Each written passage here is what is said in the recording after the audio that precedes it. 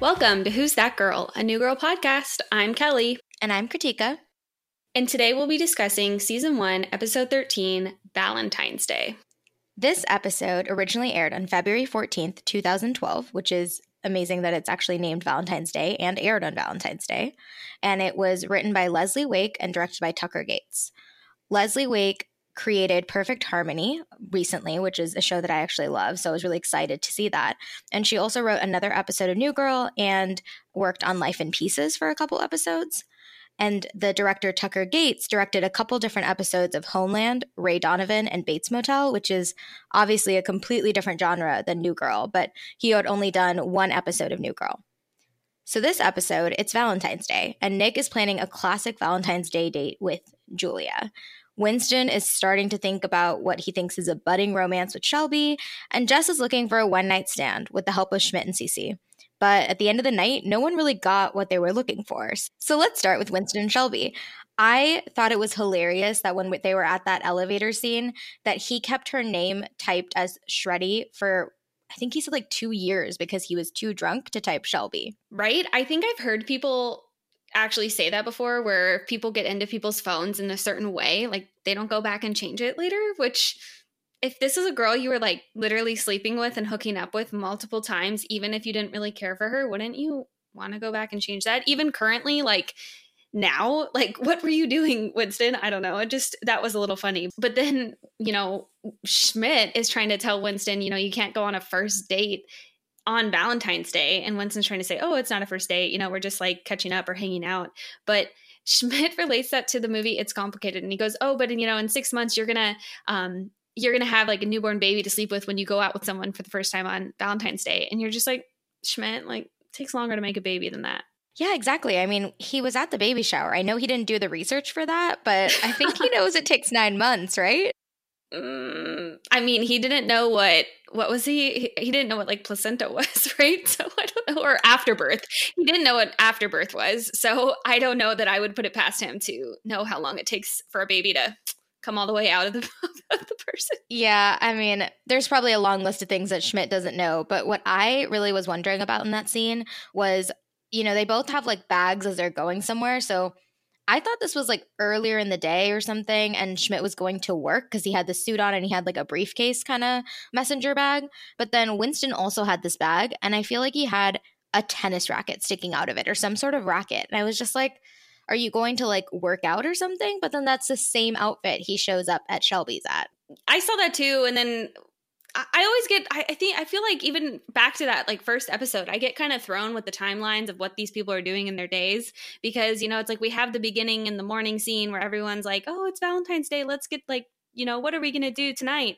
And then suddenly you see the evening and you see what they're doing that night. And so this is another one of those episodes. And I'm with you. I was a little confused. He definitely seemed like he was all dressed, ready to go to Shelby's, and he showed up at Shelby's like in the next scene wearing exactly what he had on, but with no tennis racket bag. Yeah, I saw a bag. I definitely didn't see a racket. And so, I mean, I get that they can't show us like everything that happens in a day. It's a 22-minute show. But when they wear the same clothes to like everything that they're doing, it's really hard to decipher how much time has passed. Yeah, I'm with you. I'm with you there. But Winston gets to the evening with Shelby and finds out that it's not just with Shelby, it's with the girls. And they were having kind of having a Galentine's Day before Galentine's Day was even really a thing, I think. And he is not really crashing it because he was invited, but, he shows up, and I at least thought it was a little funny too. Winston walks in and she's like, he looks like a player. And I'm just like, that was a weird thing to say. Like, well, he's not a sports player. He's just wearing sweats. And you mean he looks like someone who's like a womanizer, but no, he doesn't? Then you put your glasses on? I just thought that little scene, and like I didn't really know what they were trying to convey there. It was really weird.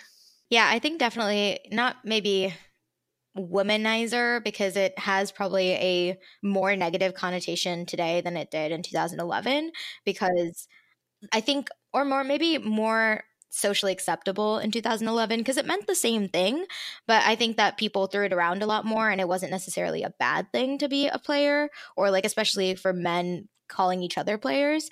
So I think it was just meant to be like a dig at Winston of like, oh, you looked hot kind of thing, and you look like a guy who had a lot of game, to reference previous episodes. But then when she put her glasses on, she was like, oh, nope, never mind.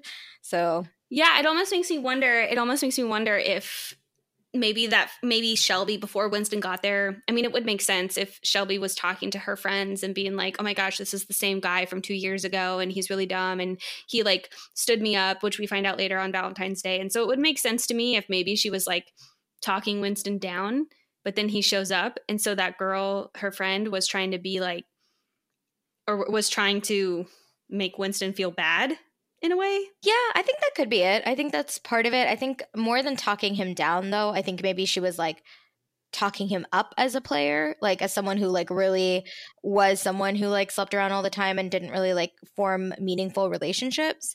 But then come to find out that he doesn't, maybe like in quotes, look like a player when she has her glasses on. But, you know, to Winston's credit, he really does embrace this like non-date that's there. He, you know, he has a little bit of hesitation when he's talking to Nick about it, but he realizes that he wants to be with Shelby. And so he takes the plunge and is like, nope, you're going to have a girls' night. I'm going to just, you know, jump right on in.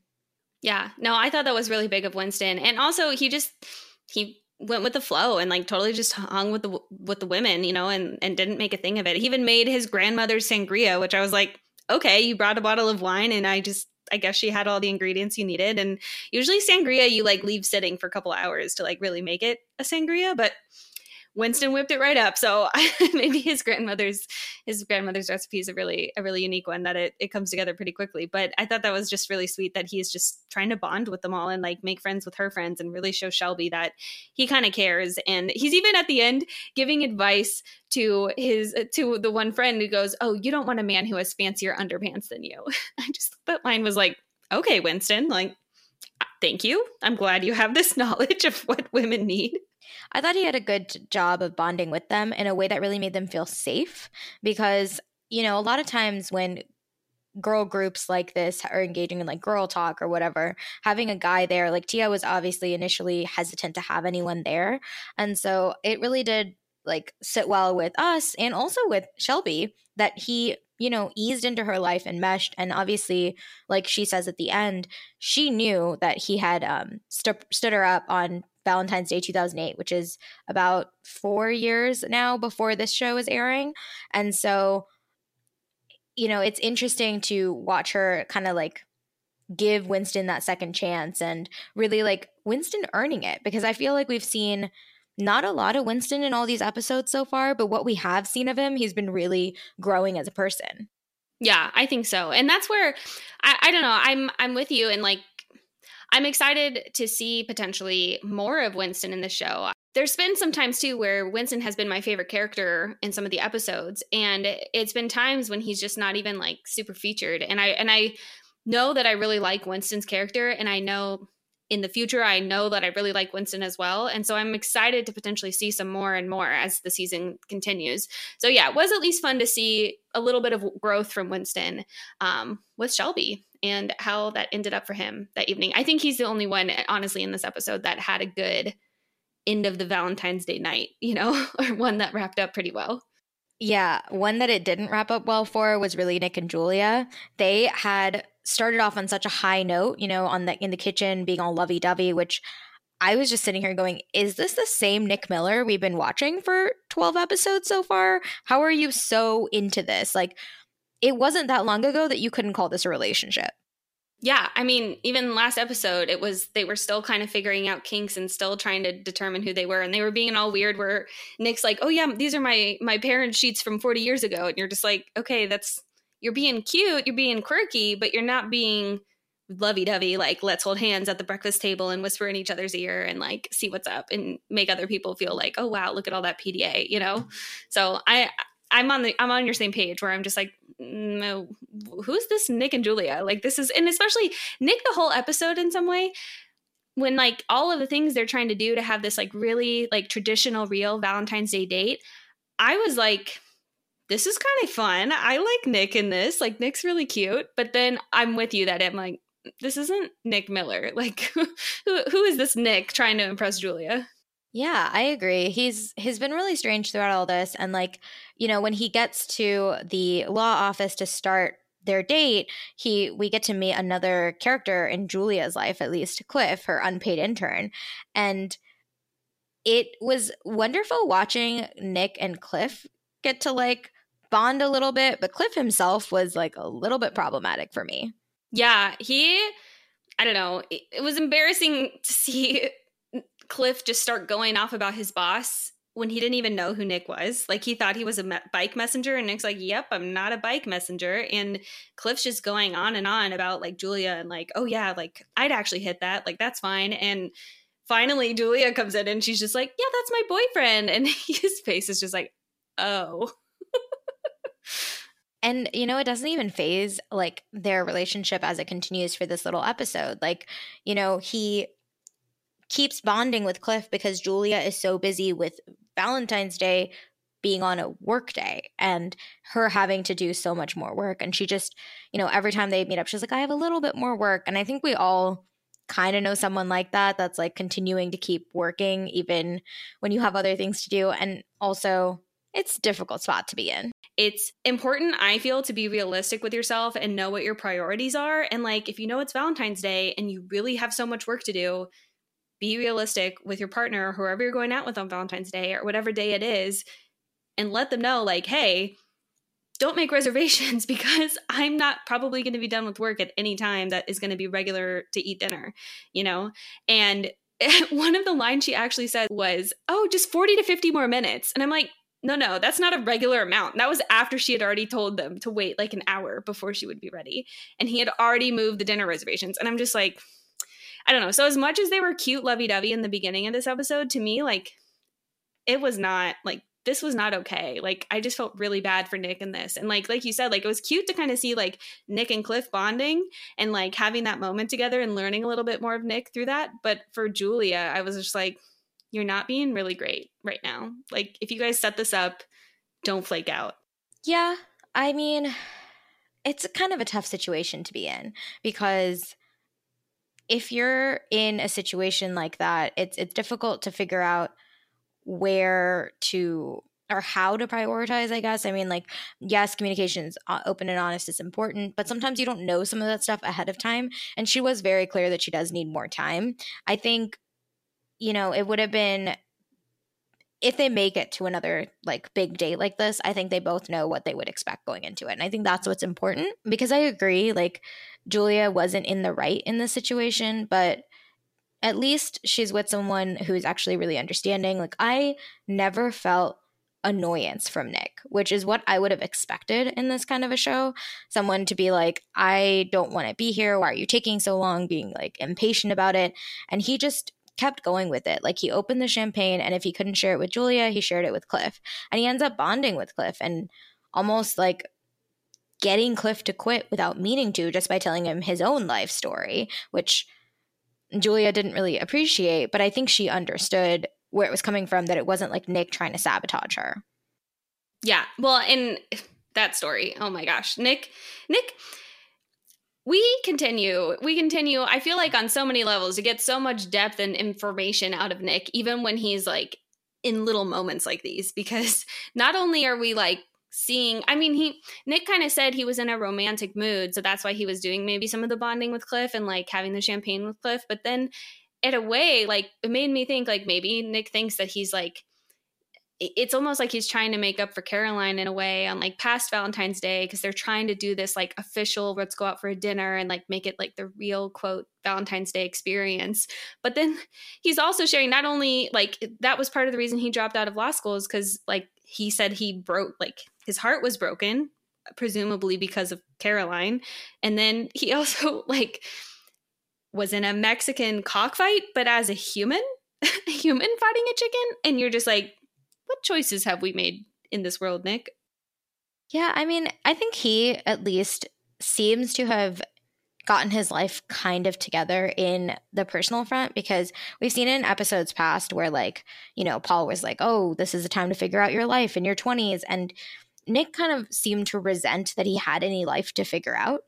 But this is the most stable I've seen Nick Miller so far, because he is in a relationship with what I'd consider is probably an equal. With Caroline, I feel like there's so much history there that, like you said, he's getting his heart broken, or he got his heart broken while in law school. And while that's an incredibly tough thing, like to leave law school because you got your heart broken is kind of extreme to begin with. And also, a lot of this timeline is really weird, because if he left in law school, unless he took time off between undergrad and law school, then, how long has he and Nick and Caroline been broken up? Like, are they like on and off again? Or like, I don't really understand the timeline of it for sure. Yeah, no, I'm with you. The timeline seems real funny, especially I think on and off again would make the most sense with Caroline. I mean, in previous episodes, they allude to them like living together, and then they broke up. So that's when Nick moved into the loft, and you're just like, okay, is that when, when did all this law school, was that recently that you dropped out, or is it, there's just a lot of details that I feel like we're putting some puzzle pieces together, but we still have some holes on like how this all played out. But I actually kind of coming back to like Nick, and if he's in a more stable spot, to me, he's actually not. Like, I feel like part of the reason he wasn't annoyed or trying to like leave on this evening until it was finally the end when, Julia's like, okay, go home, is he maybe feels that he's still like not equals with Julia, because he tends a bar. He dropped out of law school. He doesn't he doesn't want to work for anybody, but then he feels like, okay, I've given up and now I'm working for somebody and I'm not my own boss, essentially. And Julia is this like lawyer. She's working all the time. She has this, in a way, you would think, success, to do all this job. And Nick's just trying to be like supportive and trying to feel like he's needed, but he's kind of not needed by her in the way that maybe he needs her. I don't know. I feel like I could go in on this a lot more, but I'm just like, Nick is still, to me, insecure about his life choices, about the fact that he doesn't, he's not doing the type of job he wanted to do and be his own boss. He's not getting the Valentine's Day that he wanted, but then he is just sticking around. I don't know. I feel like there's still a lot to unpack with Nick. I think there's more to come. I think where I said stable, I meant mostly on his personal life. And I think you made some valid points on that as well, why he wouldn't be. But to me, like, not getting annoyed isn't like, oh, your time is worth more than mine, because I don't think Nick Miller thinks that. I think it's more of like being able to have this conversation with Cliff. I feel like he's accepting his life for what it is and knowing what choices he made were wrong. And while he may not have fixed his life yet, I don't think when he was talking to Paul in the car, he felt like he had made any wrong choices. Like, I think it takes being in a semi-successful, happy relationship for him to have had the clarity to kind of review the rest of his life. So I don't think he's like necessarily stable on the work front or any of the other pieces, but I think personally, like, I feel like just even like we were saying, he's so lovey-dovey. Like, I don't think that lovey-dovey is coming from insecurity, but actually coming from a place of security. If that makes sense. Yeah, no, it does. I could see that. And I guess it's too, it's like, if this is really, because I think, remember in the past, like, he was trying to have his first hookup since Caroline in a way. And this is really his first relationship since Caroline that we understand. Again, with the timeline, though, I'm not really sure how that all plays out. But if this is his first relationship since Caroline, maybe that's part of it as well, is that he's actually feeling excited and happy about that. And he's at least committed to trying to make it work with Julia. So that I can see. At the same time, though, I feel this whole episode, Nick was sweet and nice and doing what he could on the Valentine's Day, and Julia was just not reciprocating. And to me, and all the rockiness in the past with their relationship, I'm kind of ready for Julia to go. Like, that's my opinion. I really like Lizzie Kaplan. I'm happy was in the show. It has been in the show, but I'm ready for Nick to go to the next thing. I really like Nick and Jess together, so I would love to see that happen on this show, because I think the characters have such chemistry in every scene we've ever seen them in. But I like Julia for him. I would say that I kind of disagree with the being reciprocated, because she pulls out the heart boxer, she pulls out the antenna, and I think it would be out of character for Julia to drop work and go, just from like even episode 11, Jess and Julia. Like, we know that that's her personality type, I think is the best way to say it. So I think it'd be out of character for her to have just been like, oh, I have work to do, but it's okay. We'll just do it later. So I think that doesn't make her less reciprocating, but I think her love languages might be different than, being very outwardly showy, or maybe words of affirmation aren't her love language. But yeah, I could see that. Julia could be an okay influence, I guess. Sure. I mean, if you convince me, I guess I'll see it. I mean, I wouldn't be mad if Julia stuck around and Nick was happy about it. I wish, I think I'm ready to see him with Jess as well. So we'll see how that goes.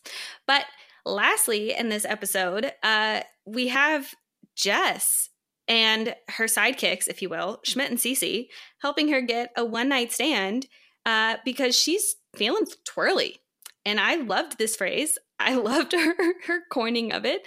She had the dirty twirls, and she needed to explore what kind of one-night sex, if you will, is what she called it, could happen on Valentine's Day.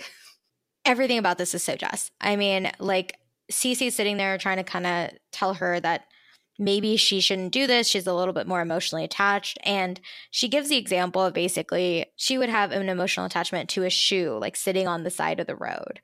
And Jess's reaction is priceless because it's like, oh, one shoe? That's so sad. And I'm just like, Jess, I appreciate everything about you. And this is entirely you. And you know what? If you need to pack a full overnight bag for this, you do you, Jess. I love Jess in this. She was so cute. You do you. But then also, like you said, like pack that overnight bag.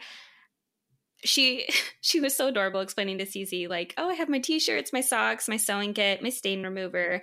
I just have to say, I've never had a one-night stand, but then I am positive I would do exactly what Jess would do in this episode. An overnight bag, I'm like overly prepared to a fault. And so I'm like, yes, she thought of everything. Have her overnight bag. I'm like, add the contact solution, like get everything you need ready to go in the car. But then she like didn't drive herself. Also, she like made a whole point to pack this overnight bag. And I don't think I saw her carrying this bag at any point, but she did like have her box of condoms at one point. And you're just like. So she did have her bag because that's how she pulled out the condoms from, right? Like that's at the bar, she had the bag. But yeah, I think Kelly, you are Jess. I mean, I think we've gone through a couple podcasts now and you're like, this is what I would do. And I'm like, hi, Jess. Welcome to the podcast. Right. And I feel like there's moments of Jess that like, I don't want to say that I'm like, but then I'm like, yeah, I think I am. Like, just, yeah, I would do that. Okay. I mean, she's from Oregon. You're from Oregon. Yeah, and she met someone from Oregon in this episode. And I will say, us Oregonians, even though I've only recently in Oregon, but us Oregonians, like when we meet others, we're like, oh my gosh, hey, what's up? We're from Oregon. You're from Oregon? What part? I'm sure that's a lot of people from the same place, but especially in Oregon, I've noticed that. I would say that for Texans, it's more about the city than the state because the state is so big that you could be from El Paso or you could be from like San Antonio and it's completely different. But what I thought was hilarious during this is both Schmidt and Cece were like, no, you can't hook up with him now. You've had an emotional bond. And I was like, being from the same state is an emotional bond. But now hearing you talk about it, maybe it is different for people from Oregon. I think you make a good point that I don't think it's a real emotional bond. It's not like have some similar life experience. You've just lived in the same state, so that's maybe a little bit of a stretch for Schmidt and Cece to say that. But I think they were really trying to just protect her because knowing Jess, like you said, the line where she's talking about the single shoe on the side of the road, I think for Jess, that was enough of an emotional bond that it was enough. She was going to be bonded. She was going to want to have more connected intimacy with this person the way Schmidt described. But also she waves by so adorably, but why is she just waving by from across the bar? That was really, really ridiculous. He had no idea what was going on. No, he didn't. And honestly, I think every person she meets that night is kind of the same way. They have no idea what's going on because she tries to do this move where she takes someone's cherry, but then ends up digging it out with her finger and then chokes on it, which is already weird. But first of all, the guy is not helping her. And where are Schmidt and Cece? They're just like rolling their eyes like or like sighing off in the corner. And I'm like, your friend is choking. Where are you?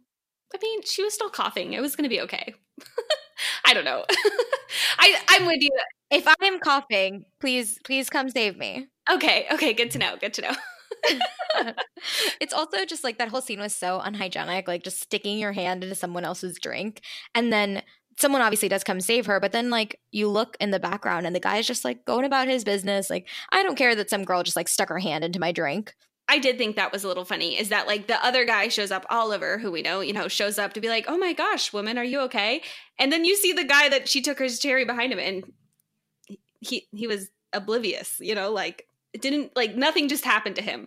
No woman just stuck her hand in your drink, and doesn't matter. So it was really ridiculous. I'm with you there. And then like in the background of all this, Cece and Schmidt are like evaluating Jess's prospects, and then they switch to Schmidt's prospects, which he said he doesn't like to go out on Valentine's Day, but I guess once he's already out, he doesn't mind hooking up with someone. Yeah, I don't know. And he did seem like he was gonna try a little too hard to kind of get with the redhead or whatnot, the one across the bar, that he's like, oh no, it's a thing. I have a process where I look and then I do something else. And I'm like, how is not even being near that woman or getting up and going to talk with her, how is your process going to lure her into you? Like, I don't know. Schmidt, I think, thinks a little too highly of himself sometimes, and all the time. And he was not going to make that work. Although Cece is like, oh, well, I know how to make it work. And so she just starts like kind of going on top of him and starting to kiss him, and like, but like playing with him. And you're just like, whoa, Cece, this is kind of intense, and Schmidt really likes you, and you kind of know that. So you're really being a tease right now, especially because Kyle's coming. Like, what? I don't know. I thought that was a little much for Cece to do. Yeah, I feel like with Schmidt, he is kind of full of himself, just circling back on that. But I think that his like people have led him to believe that. Like, I don't think it's all in his head. I think he's like had some, in his own words, game, and that's kind of like push his ego up so high that he is like asking for more, like thinking of himself more, but it comes from somewhere. So I'm sure that line or like that look has worked before, but he's never had Cece to like help him get a girl before. But I love that he was just like, no, you're too pretty. She's not going to come over because you're too beautiful. And you're right. It was really weird with Cece because every like vibe that she was giving off was, I'm not acting. Like, I actually want to be with you. I want to hook up with you. I wish I was not doing this just to make someone jealous, kind of thing. And then when Kyle shows up, she doesn't like, she kind of switches, but like it's more of that she's kind of dispassionate all the other time. And then when she's with Schmidt, she actually has like real emotions, it feels like. Yeah, no, I honestly thought after the 23rd episode that we weren't going to see Kyle again. And so I was really kind of, but she was, I did notice she was mentioning his name. Like, I think that's when she went to the party on I don't remember that. On the boat. On the boat that Schmidt knew what it was. Neptune's Fall. I remember the boat. I don't remember the actor. But she went to the boat because it was Kyle's connection, but other than that, it's like you're hearing little bits about Kyle, but it's like, why is Cece still going out with Kyle? I don't know, but they're together on Valentine's Day. And, it didn't seem like the right time to try to cozy up to Schmidt, even if she thought she was helping him. So I definitely think it was, like you said, like real feelings and like things that she was kind of playing with and testing when she knew that, if you will, like she was like kind of safe, that she had a boyfriend. No, I'm just playing with you, Schmidt. Like, it's not real, but it kind of was. We know it was, and we definitely know it was by the end of the episode. But kind of before all of that pans out, we meet this Oliver character, which we already kind of said, at the bar. He comes and checks on Jess choking on the cherry, but they like lunch. They have nothing in common. So Jess has found her person that she needed. She wants to have the one night sex with. So this is going to work wonderfully, right, guys? And like, she tries to be herself, which is great. Like she does this like newscaster voice, which those of us who've been watching kind of remember from episode 8, Bad in Bed, where she does that with Paul. But while Paul leans into it, Oliver has no idea what she's doing, and it's just like, what? And so that's why it's like perfect for her, like you said. And I guess she and him go off somewhere, and then when they come back, she's ready to leave with him, and she pulls out her box of condoms in the middle of the bar. I'm just like, Jess, chill, because that I'm with Schmidt though. I am with Schmidt. That is the biggest box of condoms that I've ever seen. Why would you even need to purchase a box that big unless you're like running a health center and you pass them out? I have no idea. Like, why do you need 100 condoms, especially for a date? And even Schmidt's like, maybe someone could go 3 times in a night, depending on how much salmon he's had, which you're like, Schmidt, oh gosh, like what? I don't know what that means, but it's ridiculous for Jess to have 100 condoms. I just don't. Schmidt even says, are you gonna like nail an army? Like you have so many people you're gonna like line up to like have sex with on your one night stand.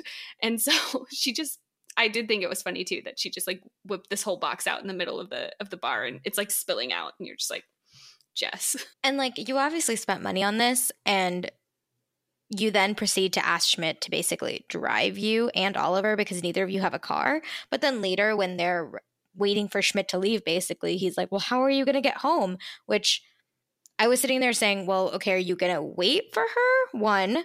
And 2, if she was going to take a cab home, why couldn't she take a cab to his place? Or like, how did he get there? Like, there's so many questions about this, and just isn't like rich. We know that on a teacher's salary, but if you couldn't afford a cab home, you could probably afford a cab to his house too, and you could have saved yourself all this Schmidt stuff.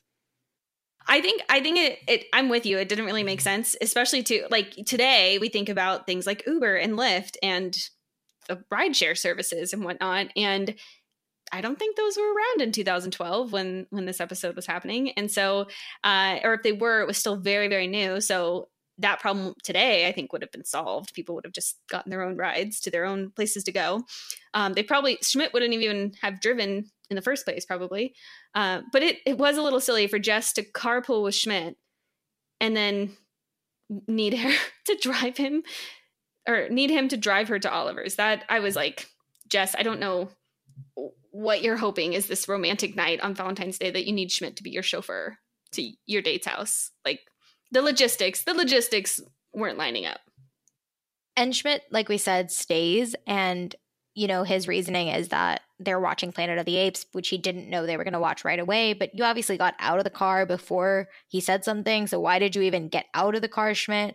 But Jess is like texting Cece to get her to move Schmidt out of the way, basically. And he gets the call and he doesn't leave right away. Like, he gets the call from Cece, agrees to leave, but then just sits there and waits for the guy to come back and doesn't leave until they have a disagreement between the word monkeys and apes for the show, or for the movie. Well, and he actually only leaves because Jess is like, get out, get out, get out. And she finally like snaps and starts like pushing him out the door.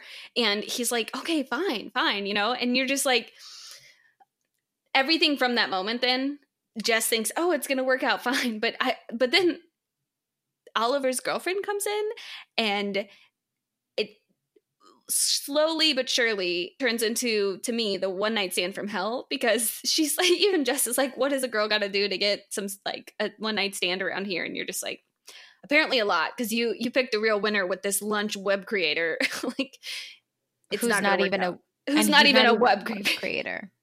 And like, if he's not a web creator, like, what is he doing other than eating tacos? Because this episode was literally an ad for tacos, because he talks about eating 3 different types of tacos. He tells us all the toppings. And then later, his ex-girlfriend Amy is also eating tacos. And you're just like, do I need to go get a taco to watch this episode? I know, somebody get the tacos, right? But, eventually they do like move on, and Jess does not have this one night stand because all of these factors that we're talking about, and comes back to the loft. Well, all of the factors that we're talking about is not only Oliver's girlfriend walking in, but Schmidt goes outside, but then he can't leave because his car tires get taken. And then he comes, like, he's like just hanging out outside, I guess, but then Schmidt or Cece and Kyle break in, and so then the girlfriend starts kissing Kyle, and then Cece and the girlfriend get in a fight, and Schmidt's like, nope, I'm still here too. And I couldn't even believe, though, I will say through all of that, I couldn't believe that Jess was still committed. Jess got everybody out of the house and she was still committed. And then only finally was she like, oh, okay, like this isn't going to work for me. And even like you said, she comes back to the loft then and everyone starts coming back to the loft after this, like this evening of craziness. And when she gets back, you know, Schmidt runs into her and at first is just like, oh, hey, you didn't stick around? Like it didn't work out? And she's like, no, you know, we talked about like something quickly and then he made me call his mom in Hawaii for 15 minutes and then I came home and you're just like, how, where did we leave you, Jess? Like, how did that end up coming together for you? I'm like felt so bad for her. She gave it such a good, like even more than a college try, I would say. She was really committed to trying to have sex with Oliver and it just didn't work. So she goes to her second best option, Schmidt, because his talk basically like he was really genuine, which I really appreciated, but he like kind of comes on to her and we're all like watching as the audience like, does Schmidt want to hook up with Jess? Like, is this actually an invitation? Which is obviously what's going through her head. And she goes and she's like practicing how to say hello to him. And in walks Nick home from his night with Julia. Yeah. And Nick totally catches her. And she's like, no, it's not what you think. It was what he thought. And she has, again, with the box of 100 condoms, though, that she spills on the ground. And Nick just literally picks her up and carries her away, which, like, kind of a cute moment, though, right? Like, that was everyone was like, wait, that's cute. Like, this is happening. You're totally holding Jess and, like, pulling her away. She's feeling twirly, Nick. You got to know what you're doing. Like, every guy in that apartment was fair game for her that night because she was in her twirly moments. So I thought that was pretty silly. He definitely should have known what she was going through because she made it very clear that she was feeling twirly even like that morning. It wasn't like a new feeling like you're saying.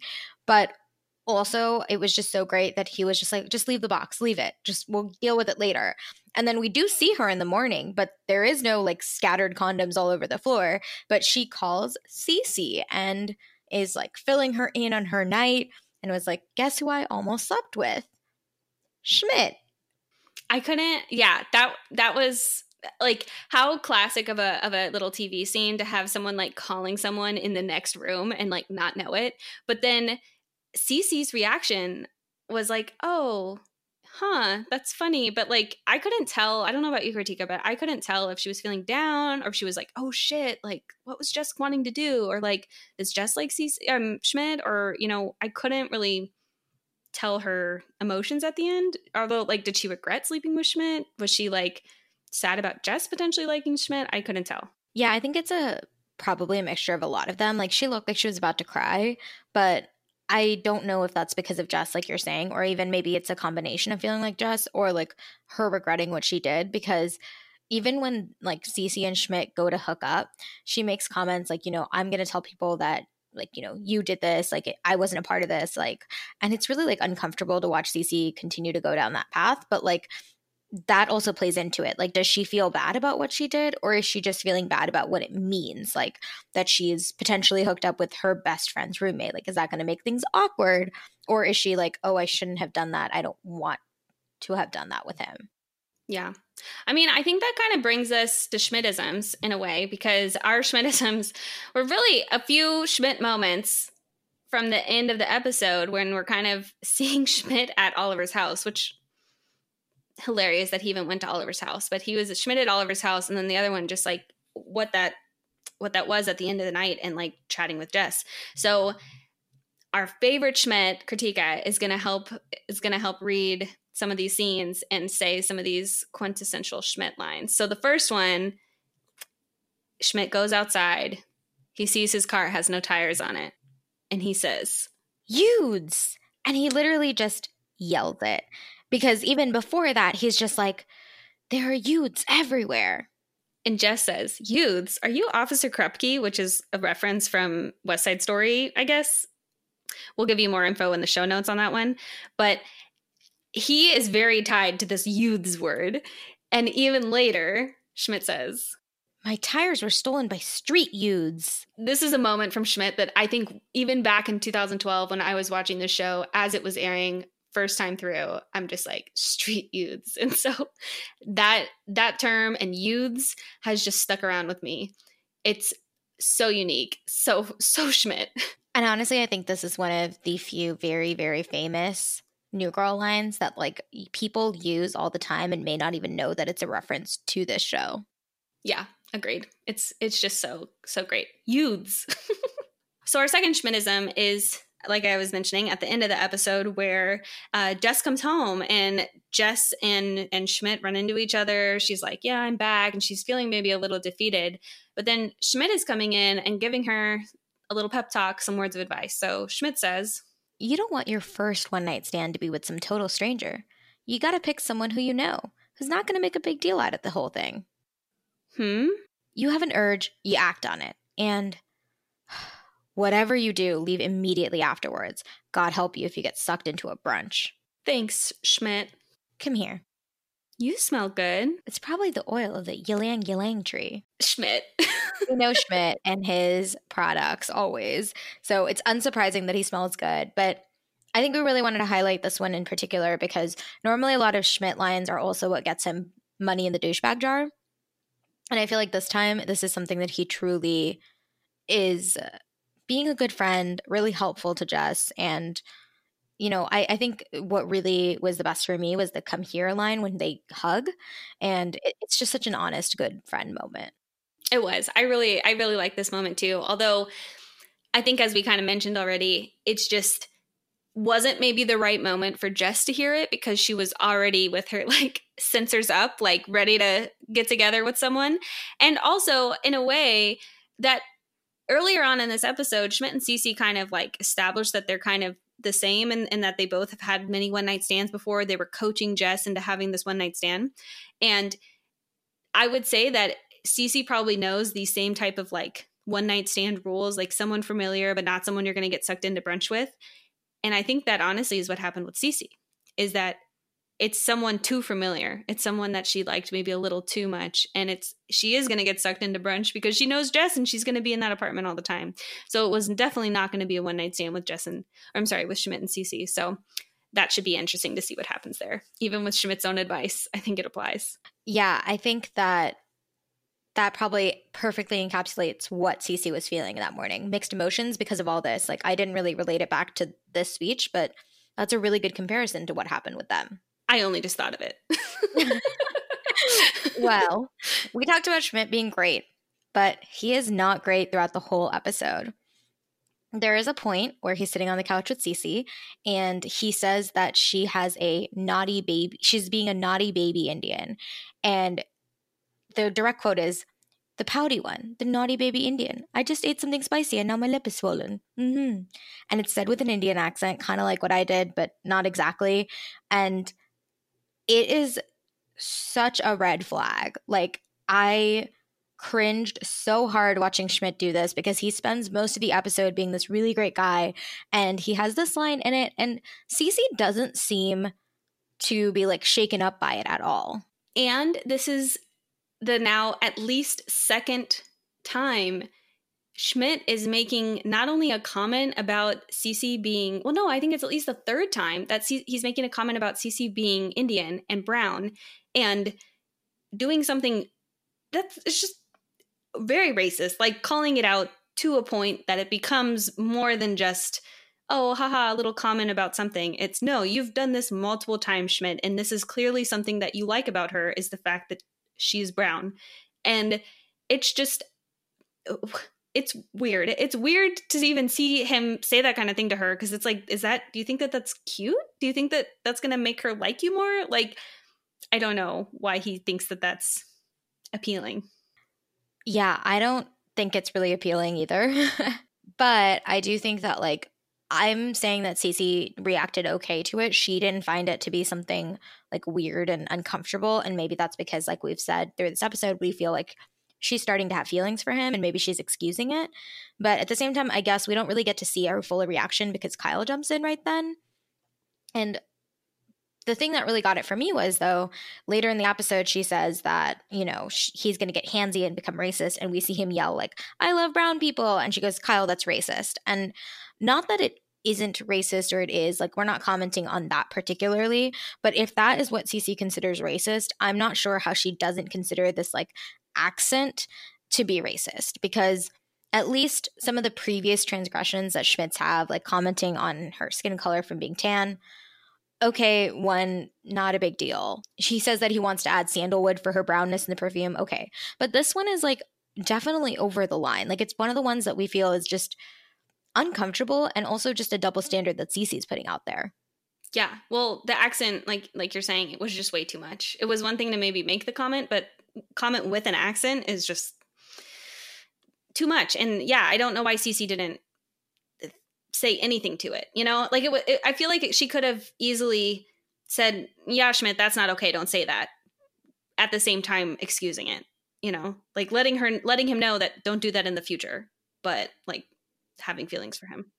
Right. Or she could have just not made a big deal about Kyle about it. And that's also writers. Like, you chose to highlight one thing as something that was okay, whereas because it was in a joke, and another thing that's not okay just because it was part of their regular speech and they were high or whatever on shrooms. Like, who gets to decide that that's okay and I Love Brown People is not, when you're saying that Cece's okay with Schmidt using it?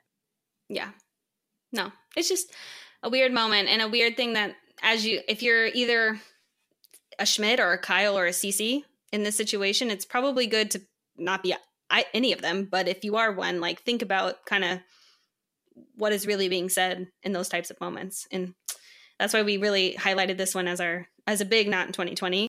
Yeah, like it just kind of like didn't play well for us. And then again later, like, Julia's talking to a Chinese coworker and she says, like, Confucius say you work for me.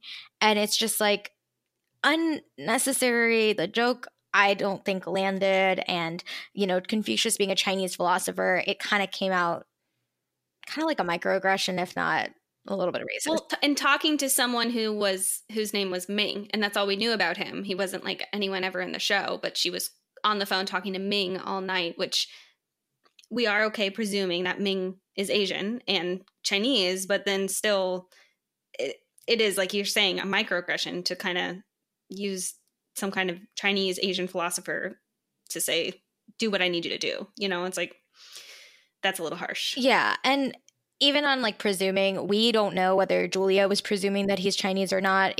I think it did say like, get your Chinese head out of your Chinese ass or something like that, which is where we're getting that from and probably where the like writing of Confucius is from. But we don't know if Julia knows Ming's ethnicity and like where he's from. So all of these things are a little bit inappropriate for non-2020. Yeah. And with that, we're going to transition to our pop culture. There were a lot of pop culture references in this episode, but Kritika and I thought it would be fun if we focused on Schmidt's Desert Island books, that he listed out a few different things, which are summer books, summer scripts of things he would bring to a desert island. So the first was Outliers by Malcolm Gladwell. And he refers to Outliers in that he's like, oh, I've got my 10,000 hours, like Outliers, you should read it. But in Outliers, Malcolm Gladwell examines the factors that contribute to high levels of success. And throughout the book, he repeatedly mentions the 10,000 hour rule, claiming to achieve expertise in any skill, you have to be practicing it in a correct way for 10,000 hours. Some of the research around that was found to be not applicable in the way that Gladwell has used it, but still, Gladwell has made this 10,000 hour rule very famous, and that's what Schmidt is referencing in there for that. Yeah, I've actually heard the rule, but I didn't know where it came from. So that's kind of cool to know that Schmidt knows this too, for one, because I would not expect this to be on Schmidt's list. Yeah, and he seems well-read given this list, but yeah. Yeah, and one that like kind of didn't surprise me after looking into it was The Prince by Machiavelli. It's one of his famous works, and it's actually an instruction guide for new princes and royals. So you can see how Schmidt might be interested in this, but it's kind of innovative and for what it is, because it's written in vernacular Italian versus Latin, which was kind of the publication language of choice at the time. And the writing is from a political writing genre that basically encompasses encyclopedic knowledge into one book. So it seems like a very hefty read, especially being like an instruction guide. But at the same time, knowing that it's for royalty, I would have put it past Schmidt to read it. Yeah, I mean, I've heard of Machiavelli before, but I didn't know what The Prince was. And as soon as Critica said it's an instruction guide for princes and royals, I'm just like eye rolling because I'm just like, oh, Schmidt.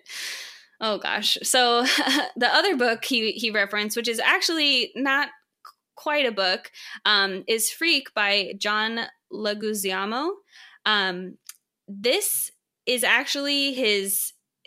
It's kind of an autobiography. Freak specifically is, but John Leguizamo, his smash hit is a critically acclaimed one-man shows were captured in 4 different texts. So they're actually like one-man plays, if you will. So he had Mambo Mouth, which covers, 7 different like Latino characters that he did in a one-man show. Then his second was Spicorama, which is 24 hours in the life of one dysfunctional family.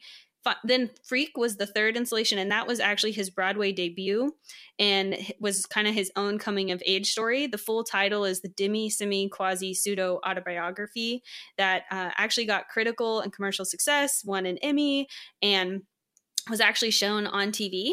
And then Sexaholics was the fourth one-man show that Leguizamo did. And this is Sexaholic, a love story, and it was based on his sold-out national tour of his live show. So it's interesting that Schmidt specifically listed Freak than all of them, but that one, it does seem, was the one that was like most known and the one that kind of got the most awards. So it was just really about his John Leguizamo's life and in a comedic way. That category of autobiography is a mouthful, but I think it's fair that Schmidt is kind of breaking the normal pattern of books because his fourth pick was any scripts from the first season of Vampire Diaries, which, if you don't know, is a show that came out on the CW. I believe it aired around the 2008 timeframe. And in the like late 2000s there, it was an amazing show that I loved. So I didn't have to do any research into this show because I'm actually actively rewatching it right now. And it's amazing and is a show about 2 vampire brothers and a human girl. And every season is just very different. And the first season is definitely kept me at the edge of my seat when I watched it live. So I understand Schmidt's fascination with it. That's great. I have never seen Vampire Diaries, so I guess with Schmidt's recommendation and your recommendation, I better get on it. Better start seeing what the show's about so I can bring its scripts to my desert island, I guess. But then the last that was kind of mentioned, and also I was kind of surprised Schmidt kind of kept going on and on listing a bunch of things. I always thought there was a rule like you can bring 3 things or something, or 1 thing. But Schmidt goes on to mention, a little phantom tea, and Cece fills us in that means the phantom toll booth. And Schmidt's like, yeah, of course you like it.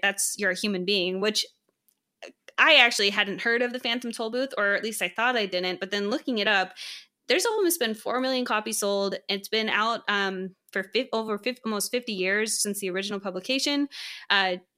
Many people have like learned and read the story of Milo to the lands beyond is the theme in this book. So essentially, really short synopsis is like a toll booth appears in Milo's room. He drives through it because he's bored and he has nothing better to do.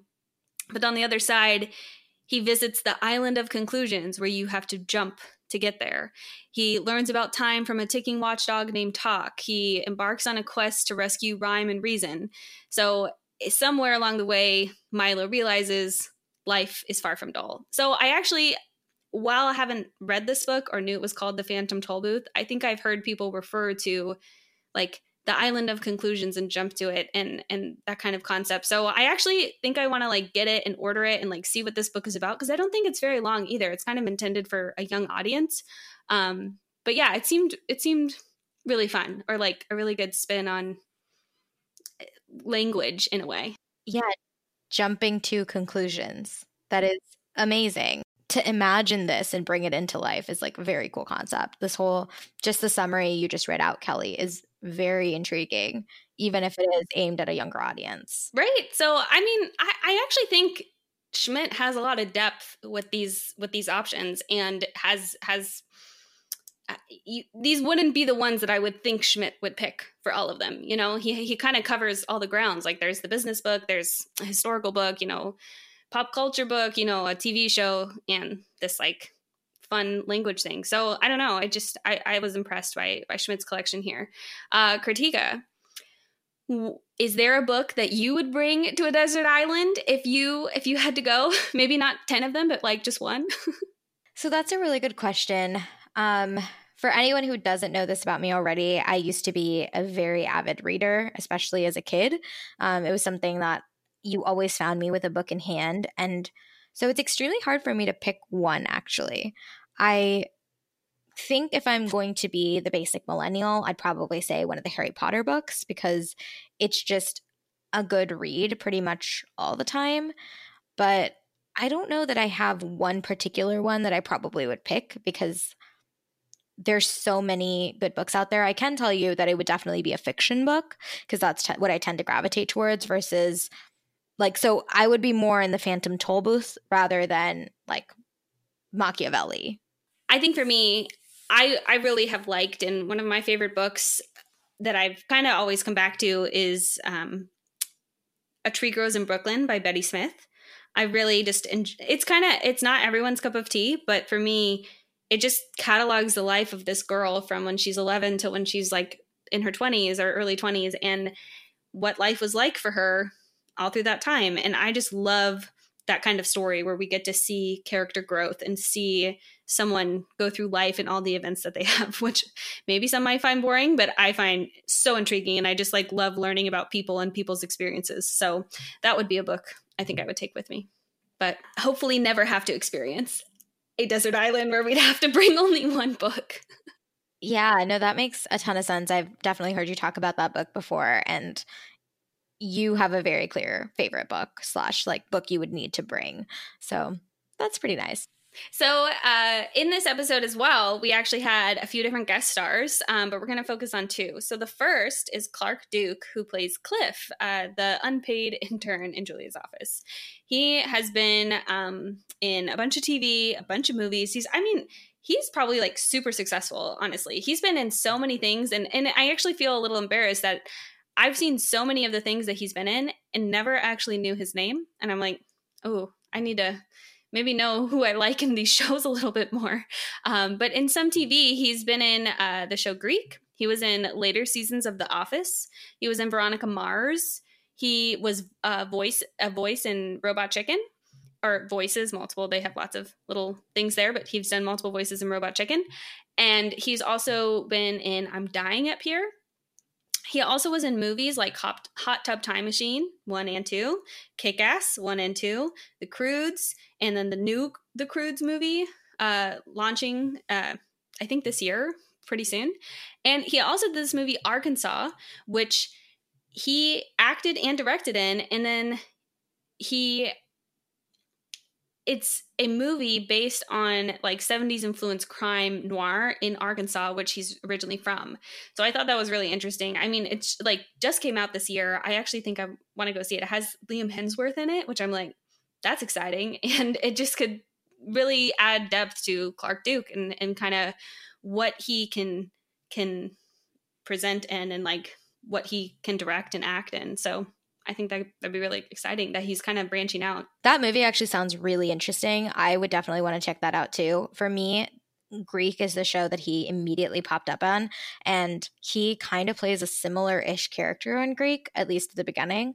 And it was just so great because Greek's a show that's been off the air for a long time, and I actually haven't really thought about that show in a while. And so seeing him pop up on my screen because I didn't remember he was in this episode was really great. I think it's also really funny that, like you were saying, some of the stuff that Clark Duke has done has been coming out this year because the other guest actor that we're touching on, Ryan Quanten, also has like a movie, 2067, releasing October 2020. So right now, basically. And he's an actor that you probably know from TV shows like True Blood and Sacred Lies and The Oath, and then movies like Dead Silence. And one really interesting fact that I thought was, on True Blood, it's set in Louisiana, and so he actually has a Southern accent on the show, but he is Australian. And from that show, the very, very little I've watched of it, and this show, I would never have known that. He plays his accents very well. That's honestly one of my favorite moments, is to get so immersed in a show and see someone talk a certain way and not know them from anything else, and then see like an after the show like interview with that person and be like, whoa, who are you? What voice is that? Go back to what I know you of. And which, of course, it's what I know is so limited. But I love actually when actors can be so good in their accents that you never even think something sounds off and something sounds wrong with their accent and how they're making it sound. So that's really interesting. Yeah, and I think Kelly and I probably appreciate the accents even more because if you have been listening to us this whole time, you know that we're not great with accents. So when these actors do it so flawlessly that we have no idea, it is amazing to watch. Oh, definitely. Definitely. It is a true skill. Speaking of acting and, that entire entertainment industry, one of the fun facts that we actually found out about this episode is that the company that produces New Girl, which is called Chernin Entertainment, is actually the same one that produced the Planet of the Apes reboots. So the Rise of the Planet of the Apes is what Schmidt, Jess, and Oliver were watching in this episode.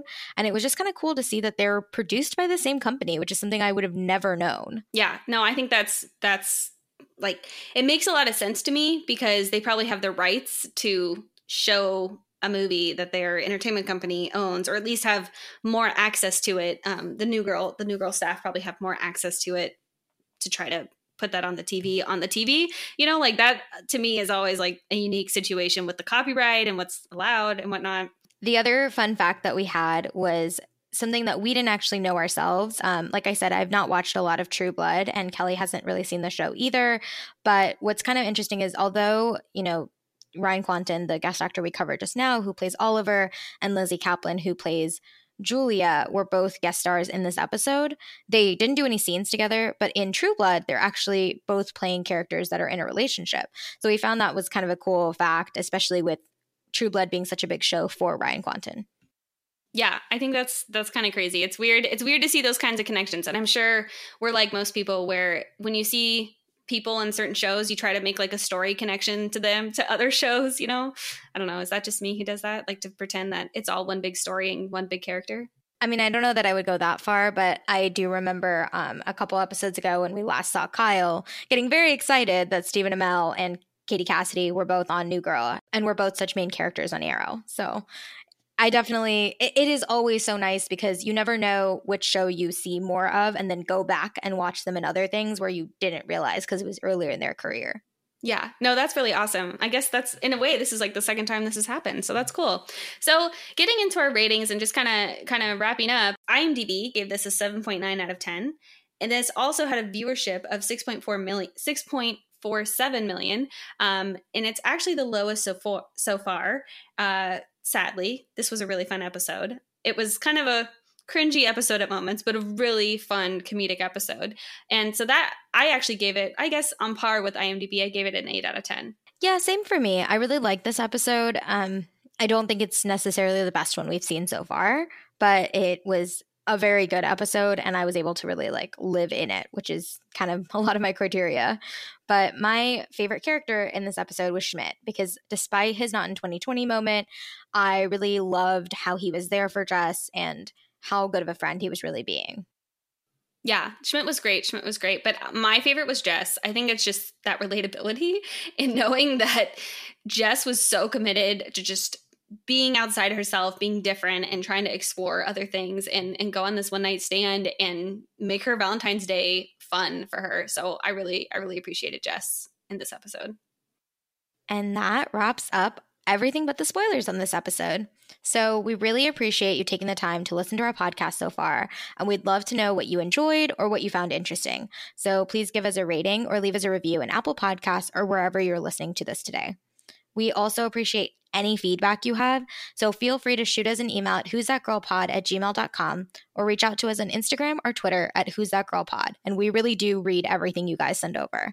So if you don't want to hear about any future storylines, you have 5 seconds to pause. But for the rest of this year, we are actually going to be releasing episodes every other week. So if you decide to pause, we'll chat again in 2 weeks for episode 14.